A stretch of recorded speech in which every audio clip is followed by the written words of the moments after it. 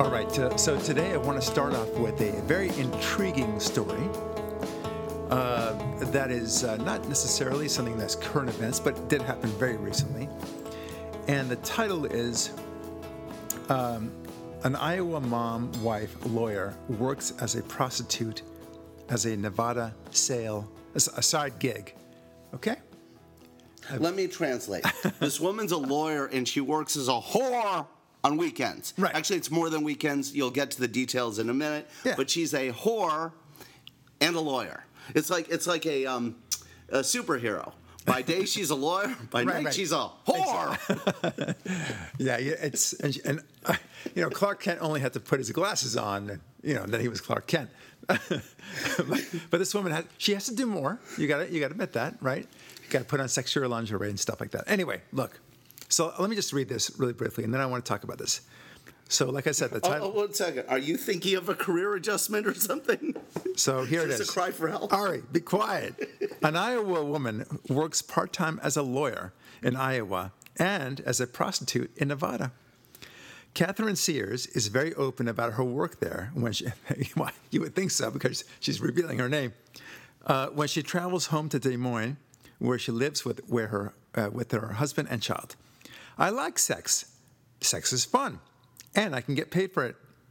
Catherine Sears started working as a prostitute in Nevada 3 years ago at the age of 27. She says working in a brothel there is something she always wanted to do. It's like, well, keep your sights high, baby. All right, you can make a job out of this. It's fantastic. Why would I not do this? Catherine Sears said. Sears admits she is painfully shy but feels empowered being a sex worker. Nevada is the only state where prostitution is legal, specifically in brothels. She says she's so passionate about decriminalizing prostitution that she wanted to speak on camera about her mission. I think the more we talk about it, the better it is for the decriminalization that we're pursuing. We're not going to have legislative change if we're passive about it, Catherine said. Sears and her husband, John, met at Drake Law School a few years ago where she was already working as a prostitute. The couple is now practicing criminal defense law together in Des Moines. When asked what he thinks about his wife working as a prostitute, John Sears answered, I don't really care that much. The couple sees prostitution as any other job, one where consent is required, and Catherine Sears has a right to say yes or no to clients. Prostitution is consensual sex, she said. Well, that's her view, I suppose. Sears typically travels to Nevada where she works in a brothel for 3 weeks at a time, and then comes back to Iowa for a week at home. Wow. So that's her main gig. It's not... Well, you kind of buried your lead in a way. Wait, I'm not done. We'll get there. Oh, sure. When asked how much money she's made as a prostitute, Catherine Sears didn't have a definite answer, but she does make a significant amount. I'd have to get my taxes out and look at it. The best I did, I made $55,000 in 3 weeks, Catherine said. In the past year, Sears has taken time off to focus on practicing law and on her growing family. Her son is 4 months old. Catherine Sears said there's a misconception about prostitutes. Prostitutes are people. The prostitutes I've known are some of the best people I've known. Not everyone is on board with her views, and she gets that, but she wants to end what she calls the judgmental stigma, as if that's a new phrase. We degrade women who are open about sexuality. We want you to be this way, and if you're not this way, you're bad.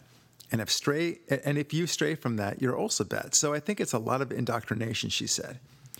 Sears would like to see Iowa and the entire nation decriminalize prostitution. Yeah, because that way she wouldn't have to go to Nevada all the time, save all the flights. She's even willing to take prostitution cases on a pro bono basis in the meantime. That's interesting. Their bodies belong to them, and we have absolutely no reason that you cannot condition your consent this way, she said. All right, so there's a lot to unpack here. Now, you said I buried the lead on this. Go ahead and tell me why. Well, it said at the beginning, she said she works part-time as a lawyer and as a prostitute. It doesn't say she works part-time as a lawyer and part-time as a prostitute. Right. So the prostitution is her main gig. Well, that's what I was saying. In other words, she's not a lawyer who is a whore. She's a whore who practices law on the side. Yes, that's true. Look, I mean, she reminds me of all those stories you hear of traveling salesmen, right, who are on the road for 3 weeks, and then they come back home for a week, right? That's the way it is. Or firemen, for that matter, right, where they're on for 3 weeks, and off and back at home for a week. R&R and such. This woman is apparently working all the time, but mostly as a prostitute. So there's a lot to unpack here. And this deals a lot with my book, Rise of the Sex Machines, which came out last week. Doing very well, by the way. I'm very happy about that. But it's all about the trivialization of sex. It's as if they're discovering sex for the first time. And what's that famous expression? Every generation thinks it's the first to invent sex, and every generation is wrong. And of course, that's the case with our own generation. The stigmatization of prostitution, there's a reason for that. It goes against the very concept of the infrastructure of society. Sex is so powerful that if you were to say, hey, let everyone just romp around and have as much fun as possible, you would see the end of civilization. Look, as much as I love sex, and as much as you do, and such like that, it's not. It shouldn't be something we focus on day after day after day. If all you think about is sex and getting sex. Yeah, and well, okay, bad example for Ari. And but if all you think about in that context, then what's going to happen to your civilization? Maybe there was a reason. I don't know who said this. Someone else. Oh, hold on. This is an important point. Someone else has effed up my civilization on the streets of Los Angeles. I know. Not my sex drive. Okay, stop. So the point is... Oh, did I just win the argument? I think so. Hold on. Boom. Dropped. I think you just broke the mic. All right.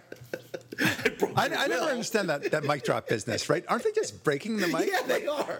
That's why it's stupid. You never see the owner of the nightclub saying, dude, you just broke my mic. Right. All right, anyway. It's so they can end their point and end the conversation, because through the PA system, no other conversation becomes possible because they did break it. Can I get back to where I was now? Yeah, I guess. Thank you. So... the point is that there's an old expression. There's a reason why there are fences in the first place. And I don't know who said it, but it was a brilliant comment. Before you take down a fence, you ought to ask why the fence is there in the first place, right?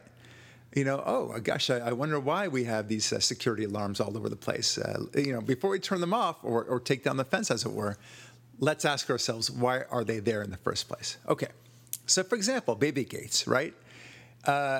If your child, if you see the baby gates and you realize, hey, you know what, my child is 5 years old, we don't really need baby gates anymore. They were up there for the purpose of protecting the child up to the age of 1.5, whatever. Yeah, but you know what, honey? He's 5 now. We don't need that anymore. Okay, let's take it down. All right? You've asked the question, why was the baby gate there?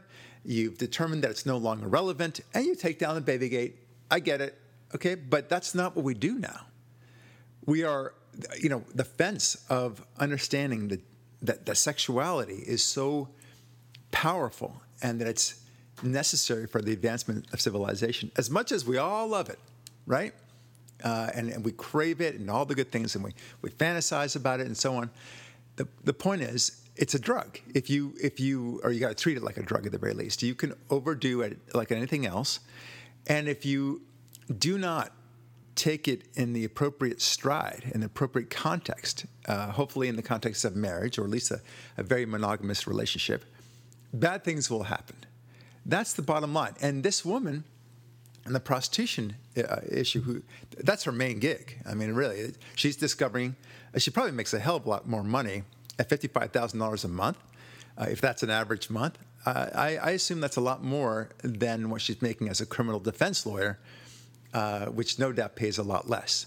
So $55,000 a month, if that's the even thing, that's more than $600,000 a year. That's pretty damn good money. And I doubt that all of it is money that she's reporting to the IRS. I doubt that, right? I mean, so she's even benefiting even more from that, because a lot of it is no doubt in cash. But regardless, I mean, this is the way it's going to be. And I have a chapter in my book about this. It's called Porn versus the Minimum Wage. And it's not just the minimum wage. I mean, if a woman is, and a man for that matter, but mostly women, if they are told that, and they are to know that they are going to make $4,000 a gig for porn, and anywhere ranging between $800 and $4,000, depending on what they do, right, and how long the porn scene is, and so on.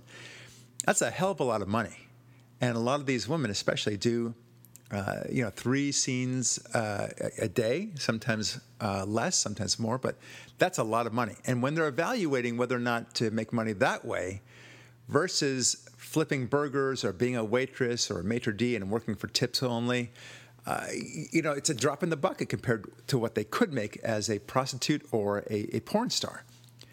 And they see that as a great opportunity. And the more we destigmatize this notion of sex and liberation, I think there was even a reference to the empowerment of women through prostitution. I mean, this is how they rationalize it, right? Like they do this stuff. They don't want to be looked down upon. But not only do they want to not be looked down upon, they want to see it as empowering, that this is a wonderful thing, and that they're doing something good for society by engaging in porn or prostitution, as this case is. Very, very odd. But you're going to see more and more of this as we trivialize the meaning of sex, right? I mean, we've seen it so many times. Now, for example, you see a woman who's pregnant, and she tells you that she's pregnant out of wedlock. Well, that issue is no longer a stigma. Of course, it used to be a stigma 30 years ago, but no, not at all anymore, for all sorts of reasons. Then you see a woman, she's pregnant. There's not a man in sight. Why? Because she went to a sperm bank, and that's where she got her baby. There's no stigma to that at all. And she proudly declares it, I'm taking charge of my fertility. I want a baby. And that's and I don't need a father in the picture, or I'll just do everything in reverse. I'll have my baby first, and then the father and husband comes later. Okay, this is how they rationalize it yet again, and everyone says to them, "Good on you, girl." Power, whatever. It's a girl power, right? So that's all about trivialization of sex, and also trying to make it somehow a symbol of power and empowerment. I see this time and time again when it comes to what we're seeing in the society today, where everything is mixing together, not just feminism, but sex itself. Sex is meaningless. Sex is something you go get because you need your orgasm. Go get it, girl. And the same thing is true for men. They're asking the women to be as after sex as the men are, and then expect society to somehow survive. Okay, I dare tell you, Ari, that such a thing would be so crippling to society at the end of the day, and they do not see this train coming. Well, I think you're completely wrong. The things threatening society are so beyond this now. My attitude towards this is a big so what. Big so effing what. And by the way, it's not trivializing sex. You know what's not trivializing sex? Tell me. The $55,000 she earned, the cash dollars per billable hour that exceeds her value as a lawyer. That's where it's not being trivialized. People are paying for this. That's right. People want it. People need it. Bully for her. I've told you that I think that we could solve the abortion issue in a second if we allowed the selling of babies to adoptive couples, so that there'd be a profit motive for women to carry their babies to term. So if you're asking the question, what's less desirable? A woman selling her baby or murdering it or participating in its death? I didn't ask that question. In this, the analogy is the same way. Right. What's worse? A woman engaging in nice, zesty, heterosexual activity for profit, and by the way, blowing apart that entire idea that women are underpaid compared to men, because no man whore can earn what that one. You're talking about a lot of different issues here. No, I'm talking about one issue. I'm talking about your attitude towards this, which is the issue here. Right. And the reason this is important is because we need to be encouraging heterosexual behavior right now. We are so horse out of the barn on this with transgender crap, the feminine Nazi attitudes to destroying men, Right. people engaged in absolute loneliness, your entire book about people effing robots instead of human beings. I'd much rather someone pays a human being and at least has sex with a human being than someone having sex with a sheep or blow up doll or robot. I agree with you about that. The fact that we're here, your set of arguments I find so maddening because it's so counterproductive to my ideas for which I think is the most important thing, which is selling basic conservatism to the population at large. And by even making those arguments, you just look like a stupid prude who hates sex and oh my God, people are doing sex in a way I don't like. Oh my God. You're actually making an argument that drives people to sex robots rather than arguing away from it. And it's driving me crazy. Okay, so, Ari, I've been meaning to talk to you about this. I've been meaning to talk about. I think you need to be a little bit more passionate when you express yourself. Yeah, you're right. Okay, so listen, I just want you to, I'm too calm. Bring yourself out of your shell. That's all I'm asking. Okay. I'm going to take my pants off now. No, not that much out of your shell. It's a workplace. What's wrong with that? I'm liberated. God, that's why Ari doesn't have a workplace. That's why he looks at other people's workplaces. It has to be what my job is. That's right. Anyway, I'm unemployed. Just remember the rules of the TRO. The restraining order. You mean against Michelle? Are still in place. All right. Okay. Look, you have a very libertarian approach to all this, and your notion, and we do disagree strongly on this. The notion that that somehow encouraging prostitution and rampant heterosexuality is going to be good for society, I think it's very short-sighted. Well, let me clarify that, because that's not an accurate characterization. I want to not encourage prostitution. I want to encourage two things: heterosexual activity and free market economics. Okay, stop. I understand that. And this woman is at the nexus of both, and I think it's fabulous. No, I think you could think it's fabulous. I agree, but it's not fabulous. It's actually very bad. It's a reflection. Well, what's worse? It's a reflection, Ari, of the trivialization of the sex in our culture, and you may like that trivialization. Well, the question isn't Ari, is how do you fix it? What's your starting point? Ari, I need to talk about this. Okay, so let me tell you, the trivialization of sex is what I'm talking about right now, and whether you think that's a good thing or a bad thing is actually not the issue. The issue is what will happen if we trivialize it. Good example, and I know we disagree on this, is the legalization of pot. You think it's all good, so you're consistent in your thinking. I think it's bad. I also think that So you want people to go to jail for pot?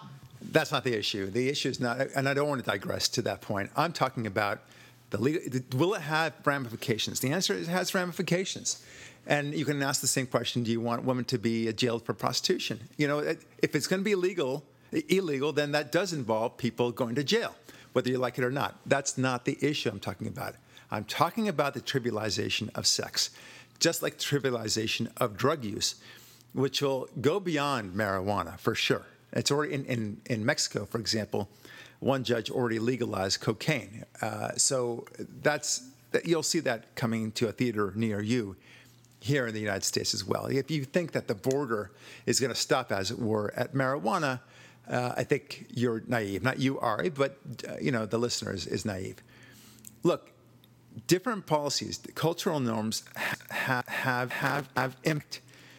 For example, whether you're for feminism or you're against feminism, if you could even define feminism, we all acknowledge that feminism has an impact. It had an impact, and it continues to have an impact. If you perceive it to somehow open up a lot of doors for women, well, then feminism was great. If you perceive it to have created more of a divide between men and women and actually breaking down the family, then you see feminism as a bad thing. I think it's a combination of many things. But nevertheless, these things have impact. And the sexual arena here is going to have impact. And if you have a woman saying, hey, I can have as much sex as I like, and there's no stigma to it, and it's just a job, it's just a gig, then I think it's going to have an impact on society. People are going to have much less of a serious attitude towards sex, which I think is a holy thing.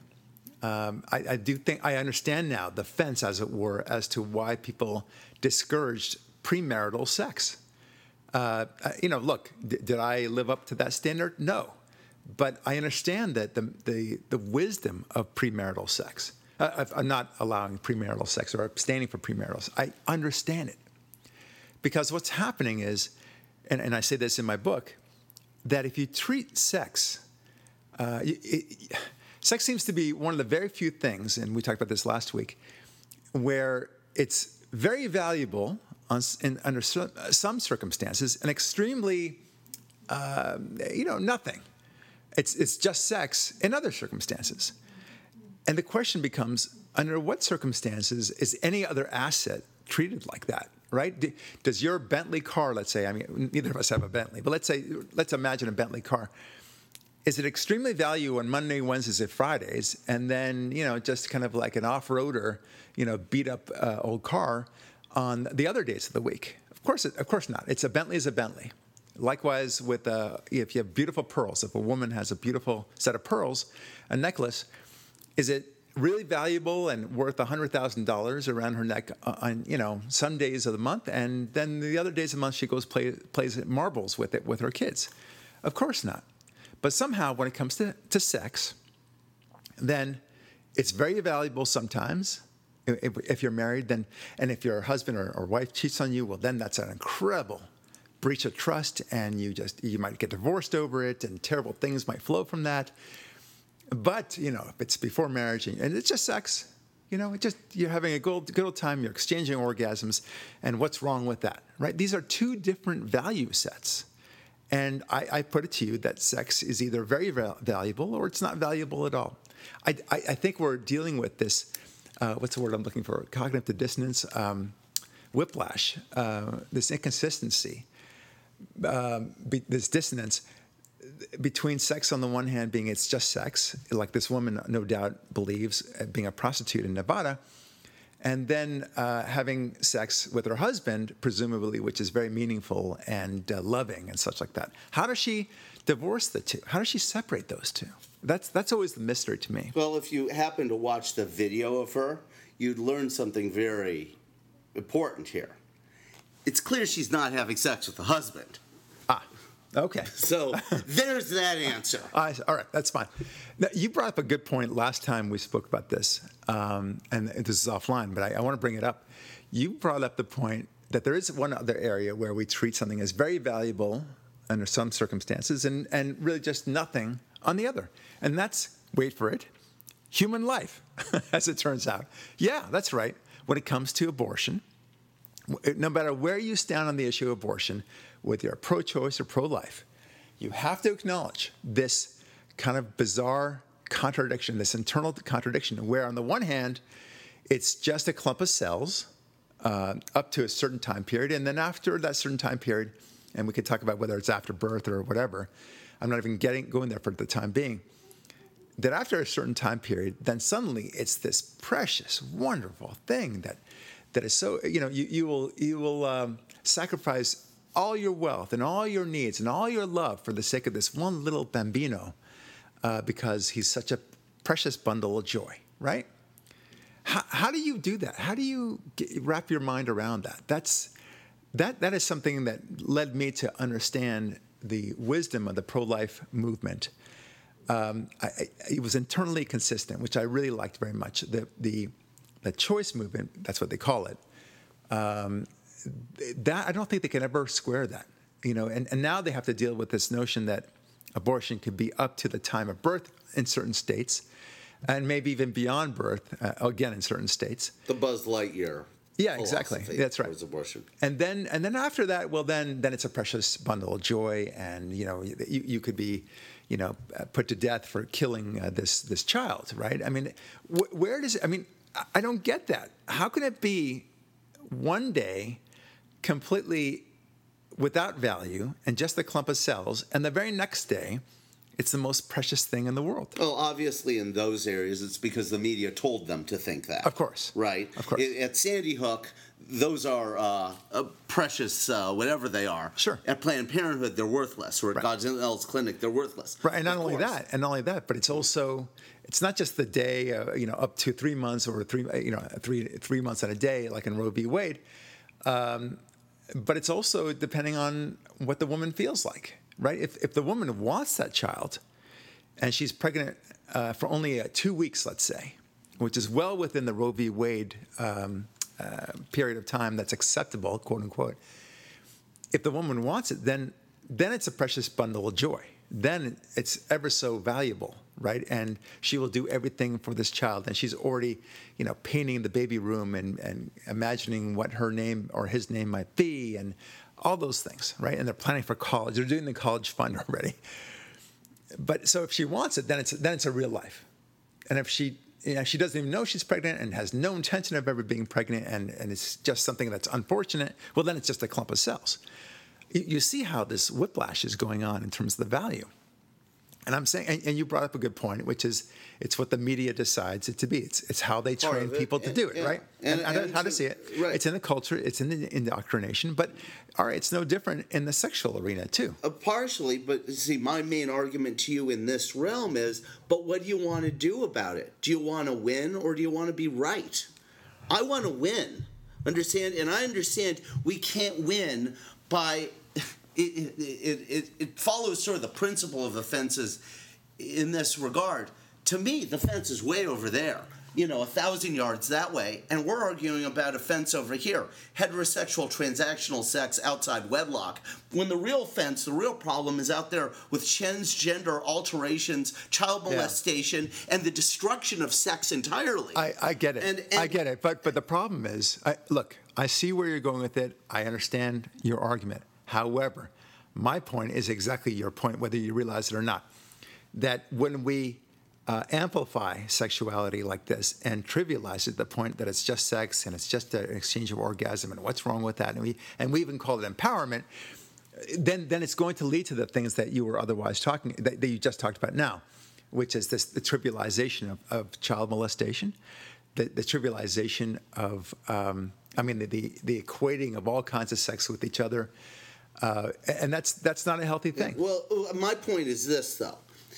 Granted, this woman is not behaving in an ideal manner. Okay, I'll accept that.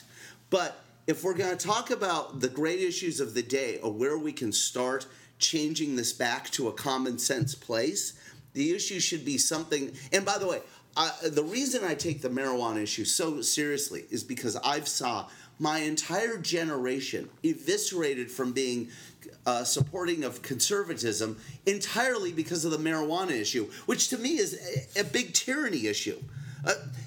Just because you tell people you shouldn't do marijuana or alcohol doesn't mean you need to throw them in jail for it. And when you throw people in jail for it, the resulting lack of respect for law and order divorces people from other conservative values, and they start throwing out the entire baby with the bathwater. Yeah. So how do you square that? How do you square that with the abortion argument? Because the same thing could be said about that. Completely. Because I have no problem with this woman doing what she's doing because she's a consenting adult. What I don't want is sex taught. I was part of also the first generation taught sex education school. And to me, nothing trivialized sex more than that. And more than what? Being taught sex education, putting condoms on cucumbers and bananas in school, being told, don't do it, but if you do, be safe. Right. Basically having teenagers with their hormones amped up by this curriculum and then told, oh, don't do it. Right. And then, of course, we're told, but if you do it, don't worry, no consequences. Planned Parenthood is right there. And nowhere in the sex ed curriculum did they start with, okay, this is a biological set of processes that leads to a baby which is precious. Okay, now let's make all of your decisions based on that. So in many ways, we're talking about getting to Rome via the same city via slightly different roads. Right, that's where I'm agreeing with you about that. But I just get angry at the roads you chose to go down in the beginning because I saw those as the roads that are most easily underminable for conservative arguments. Conservatism is very hard to argue against unless it lays open its head upon the guillotine scaffold and tell liberalism, pull the chain. Okay, so which it did. I so disagree with you, and this might be the libertarian streak in you versus the non-libertarian streak in me. I feel that conservatism is not just about no government or very limited government. It's also about a certain set of standards and you're conserving values, not just limited government. And part of those values that we conserve are those values that I think have moved society forward. To my mind, your proposals are such that it would destroy civilization in order to save it. That's the way. Okay, let me finish. Okay. Let me finish. Okay. Both in the prostitution arena and in the drug arena, and to say, hey, look, we lost a lot of people to liberalism because of our stance on drugs. The same thing is true about Israel. There are a lot of people who are one-issue voters when it comes to Israel.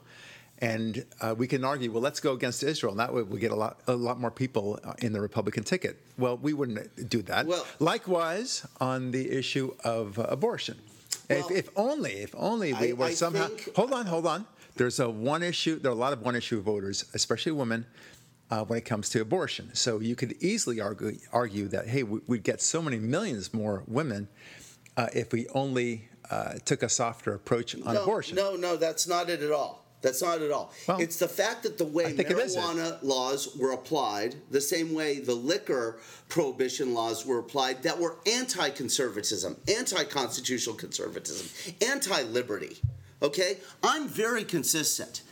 And the principle is this. Human behavior is what matters. Does it really matter whether a person is in... And let's isolate the contagion of the argument within the drug area for a moment, because it'll be less confusing. Does it really matter when someone is engaging in inebriating behaviors, whether the intoxicant is alcohol or a type of drug, if their behaviors are done responsibly or not? Absolutely not. It doesn't. Right. Okay. So who cares from a law enforcement, from a societal standpoint, if someone is being responsible vis-a-vis not operating heavy equipment, automobiles, engaging in vomiting or defecation on the streets, etc. Let's just say they're in their own home, doing what they want, affecting no one but themselves. So who cares what we're not going to agree. No, it's important to isolate that, because that's what I'm talking about. I'm talking about the responsible human behavior. I want to get back to that. I want to get back to the sex issue, not because you've kind of you took us to the drug thing. I brought it up, but I don't want to delve too much into that. The point is, we are very different on this one issue. We're very aligned on so many other issues. I think that marijuana, and for that matter, other drugs, harder drugs, really alter the mind, and in a way that is far more damaging than alcohol. Alcohol has its own abuses, no doubt about it. But to say, you can take coke or marijuana and do it responsibly, I don't buy it. It's just a dangerous, slippery slope. And I think we need to conserve values, and that's not one of those. So now going back to sex, this whole story, and it's not just one. There's so many other stories like this, by the way, of this woman not necessarily becoming a prostitute or even a porn star, but the attitude is such that, like, the what's the big deal attitude when it comes to sex. And people, going back to fences, seem not to ask themselves the basic question: why is it that those crazy people from previous generations saw sex as something that they should hold off on for the time being, or at the very least, keep it within a monogamous relationship? Why did those crazy people think this way? Because after all, sex is just so much fun, and we've got condoms, and we've got penicillin, and all those great things. Why don't they just don't even ask that question? Could it be that there's a larger social role as to the minimizing of sex, or at least understanding the confines of sex within a monogamous and hopefully a married relationship? And Ari, I just don't think people think of that, and No, they but should. you- And they but- really. Oh, hold on, I want to hear from you, but they really, really should. I've come to the conclusion, and it's in my book, Rise of the Sex Machines, Available on on Amazon. There you go. Both in paperback now and Kindle, hardcover. so it's Oh, good. Kindle and paperback Yeah. hardcover to come soon. You know what? People are not doing the hardcover anymore. I don't know that hardcover makes sense especially in this book. This is not kind of like Dennis Prager's book. Okay, so right? it's just a disposable book. No. It just turns to pulp in your hand after. There you go. Anyway, Okay. the point is, Yeah, so it's very important for you to have people not trivialize sex, but no. Let me finish my thought. What's happening is that people are not understanding that there might be value in sex. There is. That's $55,000 a month in value. Apparently, that kind of value. Apparently. But look, I'm an economics major, and it's really interesting because so I did this. It's one of my favorite chapters: porn versus the minimum wage. And we take the example of one fairly famous young lady who now must be in her late 20s herself. But when she was 18, she decided, hey, look, she didn't want to cause her parents to go bankrupt paying for her tuition at Duke University, $60,000 a year, right? So she discovered, hey, look, she likes sex. She's pretty. She's got a great body. And porn, well, that just pays a hell of a lot more than the $400 a month that she's getting after taxes working as a waitress in this one restaurant near Duke. So off she went to Los Angeles and made bank, right? And the parents didn't have to pay anything, and she's very proud of herself. And she went all around, Duke's, proclaiming that, look, she's proud of it, girl power and everything else. And here's the irony of it. The more women think that sex is just sex, and the more they go into porn, right? And what happens when you have more supply than you ever need, right? I mean, we often not joke around, but it's a truth that there's so many great books out there, right? But you and I could skip work forever, and we would never be able to read all the great books out there. Just couldn't. Just even if one 1,000th, even if one 1,000. I'm too busy watching porn and smoking weed to read all those books. We'll get to that. But even if you were able to read 24 hours a day, no sleep, just reading great books that were interesting and fun, all the classics, let's say, you would never be able to do it, right? There's far too much of it out there. Likewise with porn. By the way, that's a really terrible way to market your book that you're just pitching. Good work. Well, all the more reason to be competitive and stand out, right? But here's the thing. Look, my writing is not fungible. You can't just easily, I've got a certain style of writing and I have a certain way of thinking. So you can say, I like the way Brock Lurie thinks, and therefore I'm going to buy his book, right? So, but that's not really so when it comes to the world of prostitution or the world of porn. Yes, there are some girls that are prettier.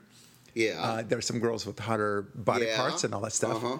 But there are far too many of beautiful women. So just No. Okay, come on, let me finish up. The point is that you have enough women out there that are going out there into because they're discovering the same thing that this woman is discovering herself. I can make a lot of bank. No doubt she's going to go to her friends and say, and because she wants to feel proud of what she's doing. So she says, and it's not as if she's hiding it. By God, she gave an interview. It's not as if somebody confronted her and said, aha, you're just a prostitute, aren't you? No, she's very, very proud of what she's doing. So no doubt she's telling her other girlfriends, Sally, hey, you could make a lot of money just doing this, and what's wrong with it? And so she's probably turning on a lot of girls to this. What happens in that situation? The price of each gig goes down, right? That's supply and demand. It's so basic, I don't need to explain it. And the same thing is true when you're talking about porn. If you got a hot body, and you don't even need to have that pretty a face, just a decent looking face, just about a really hot body. And there's plenty of that out there, especially when you're young. So one woman will say, look, the going rate is $4,000 for this particular gig. But the other girl wants to make it. I'll do it for $3,750. Okay, good. I'll do it for $3,500. That's the way it works, supply and demand. So what's going to happen over time as more and more sex becomes trivialized, to use our word, to becoming non-stigmatized, well, then the price of the porn world goes down too. Because the porn world, in many ways, the reason why they pay so much is because it's been stigmatized. It's because it's verboten, because it's a little secretive. But when it no longer has that veneer of secrecy, and everyone's doing it, then you're not going to get that much money for doing it. So you're saying, I hate to tell you this, Counselor, I think you just contradicted your whole argument, because what you're saying is that as the price drops, women will find it isn't worth their time to earn that much money, that little money, and so they'll stop doing it. Wow, capitalism is a miracle. So you just need to leave people alone, it'll solve itself? Yeah. And I have to say, the same is true of marijuana. I used to pay... No. I went into a pot. I don't want to talk about that. Why? Because you'll lose the argument. No, because Yeah. I want to address your first argument. So let me address your first argument. That's my whole point, Ari. That's the irony. That's the word I used before. Is that ironically they're going to create a market where if everyone sees sex as so trivial, then at the end of the day, they're not even going to have the price commanding that they're doing. So in other words, they have to rely on the verboten nature of sex. They are actually profiting on the verboten nature, right. At the same time saying it's no big deal. Yeah. That's the irony. Right, just like drug dealers did when pot was legal, they could charge X. Okay. Now that it's legal, you go into the stores, it's cheap. Again with the pot. Okay, that's not. It's economics. It's not pot. It's not sex. Let's go back to sex. I'm talking about sex. Right. Focus. Okay. I am focused. No, I don't think you are, because you're not paying attention to my main point, which is that we are trivializing sex and making sex valueless, and they themselves, in the seeking of making money off of it, they don't realize that they're actually taking advantage and exploiting the fact that it is a verboten thing still, that porn and prostitution is something that is rare and not legal, right? So they're taking. So this woman who is going to Nevada, she's flying 3 weeks, doing it 3 weeks at a time, but she has to fly there and all that stuff. So it's illegal in this one state and it's legal in other pockets, but basically Nevada is it. What happens when it's legal, let's say, in every state and every country throughout the world? Okay, the price of each gig, as it were, is going to go down a lot because, everyone can make a lot more money. And so long as they can make more than the minimum wage or whatever they perceive to be the next best gig for them, they'll do porn. And everyone's going to be doing it. Not everyone, but a lot of people will be doing it. And it'll be a much more sex-oriented culture. Just like, look at Uber, for example. So now, everyone's an Uber driver. Okay, why? Because they see this as a side hustle, and it's fine. I love Uber. I use Uber all the time. But everyone is getting in on the action, and they're making some decent money. And there's a whole rating system and everything else. It's going to be the same when it comes to sex. Because once it gets, let's say it were to be legal in California or everywhere, and you feel a little randy, and you want some fun, and so you'll get your Uber girl type thing, sex girl, and she'll be on her way to you in 3 minutes. This sounds fantastic. I'm just predicting the future. That's all I'm saying. I like this future. Yeah. This is a good future. It is the future, along with sex robots.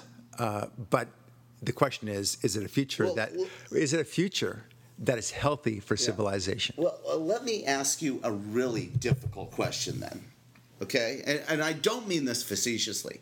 What's the difference between Miss Iowa, Nevada commuter girl, right, and some woman who may be on various areas of various measurements on the spectrum of attractive, okay, marrying a guy who looks like a frog just for his money?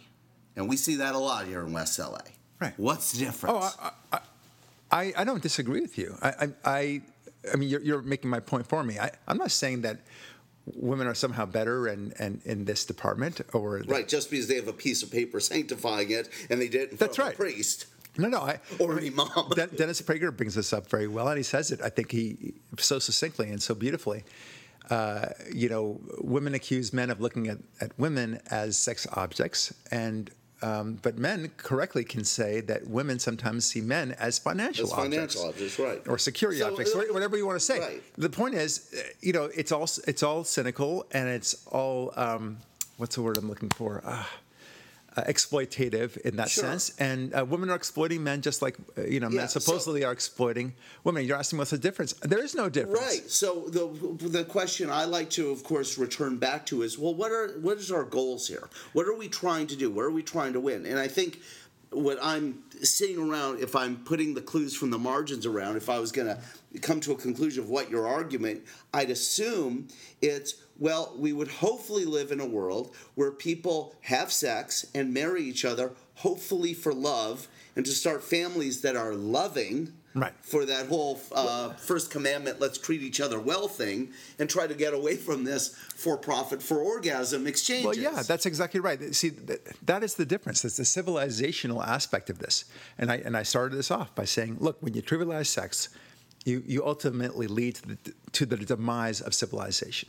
Because sex was viewed as a very beautiful, very infinitely valuable thing, because it led to the creation of an infinitely valuable human being at the end of the day. And so the mantra was, get married, have sex, have a lot of children, and the focus is not so much on having sex, although it's encouraged, of course, for the ultimate purpose of having a lot of children, but also bonding between husband and wife, which is very intimate. And you ask these people who are very observant of the general proposition, don't have sex before marriage, and then they get married, and then they have sex, they are more bonded to each other than others who haven't experienced that. And many people feel it's a tremendously religious and spiritual experience. And I understand that, because you're married to somebody, and now you have this great intimacy, and you've never had that intimacy before. That's a wonderful experience. That's what leads to civilization. That's what, when you realize you have this exchange with this person that only you and she have, it's an extraordinary thing. And then you have a lot of children, but it's a whole attitude thing, right? In a sense, this podcast is all about attitude. My book, Rise of the Sex Machines, is all about attitude and how we now perceive things. Because, and I read you chapters from my book, that when you have a perception of children, for example, as a liability, as opposed to an incredible, joyous obligation and a blessing, then that's going to have an impact, right? And most people, most young couples, non-religious couples at least, will treat. They want to have kids, yes, but maybe just 1, 2 at the most, because after all, it's such a financial burden. And who wants to deal with all the diapers and the sleepless nights and the monsters on the bed and the temper tantrums and the teenage years and the college tuition? That's how they talk. And like a devout religious person who does love children will scratch his head and said, "What? Why are you even saying these things?" Well, they'll respond with the best word in the English language. So. Yeah. So exactly right. Because let's just. No, but this is about how it's the attitude to talk about that. So ultimately, if you devalue sex to the point where it's just a monetary transaction, and you're just exchanging orgasms and all that stuff, well then why not everyone do it? And look, this is a male fantasy to some extent. And you go up to a woman and you say, "Hey, are you feeling a little horny?" And then hopefully she'll say yes, and then say, "Hey, let's you and I just have a little fun." No. Okay, no, so do you want to see my wallet? No. All right, whatever. but yes. And in the feminist mantra, women have the same sexual lusts as a man does. And you and I know that's absolute bunk. But nevertheless, that's maybe for you, but for me. No, I'm talking for women. That women have the same sexual lust that we do. And if that's the case, well, then we should all be just, humping all day long. Pardon my French. Each one of us should say, "Hey, you want to, you have a moment now? Let's have it." And I'm good in the sex department. Hopefully, you're good in the sex department. We each trade, orgasms, and then we're off on our merry way. That's what's happening, by the way, in Tinder for a lot of people. But why not just, on the street? If that were to apply to everyone, people would just kind of look at each other and they kind of nod to each other and then say, okay, let's find a place and we're done. And what's wrong with that? Everyone will say, what's wrong with that? Sex could be anywhere between, 2 minutes and 20 minutes. That's not much time in the day. You could take one woman back to your office and go on the couch if there is one, and vice versa. So that would be a trivializing of sex, wouldn't it? And at some point, nobody would need prostitution, for one thing. You wouldn't have to pay for it because it would be so easily accessible. And you certainly wouldn't need porn because, by golly, porn's all around you. So there's the irony as well. But why have children? Children, in their eyes, are a burden. So it's all about attitude at the end of the day. And my whole point in my book is that, without God, we are bound, headlong into this attitude of the trivializing of sex. Because I agree, if there is no God in the world, if there's no God in the planet, in the universe, He didn't create us. We're all random creations through evolution or otherwise. Accidents and mistakes. Yeah, then why not just have sex all day long? Why not have this attitude about sex and children, for that matter? Why have children whatsoever? Right. Why work? Why not just, and that's one of the reasons I bring up drugs too, because why not stumble around inebriated, defecate everywhere, and have orgasms? Right. Orgasms and inebriation. Right. But enough about San Francisco.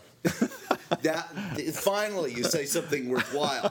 Thank you. And by the way, that's the name of your new book. But enough about that's very cute. Yeah, but see, this is, I think, the balance we try to find, and this goes back to the Bible and America's founding. Is I'm not libertarian. What I have is a realistic understanding that in societies that are governed with liberty, there's going to be some assholes out there who are going to do some stupid defecation, right? Okay, there just will be. And how do we mitigate that so it's as rare as possible? And how do we curb any damage their stupid defecation does?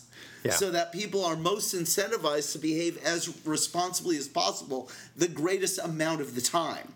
Because, none of us are perfect. The best people are going to act like jerks sometimes. The worst people are going to act nice once in a while. Yeah, I agree. I agree with that. And the final point of that, and that goes back to some of my first point of that, is if you, and this goes to your book, is the stuff, the pile of defecation you bring up, not that your book is a pile of defecation, but the subject matter that... I'll just say it. The pile of shit you bring up in your book that you address this nightmare world of where this is going is so bad.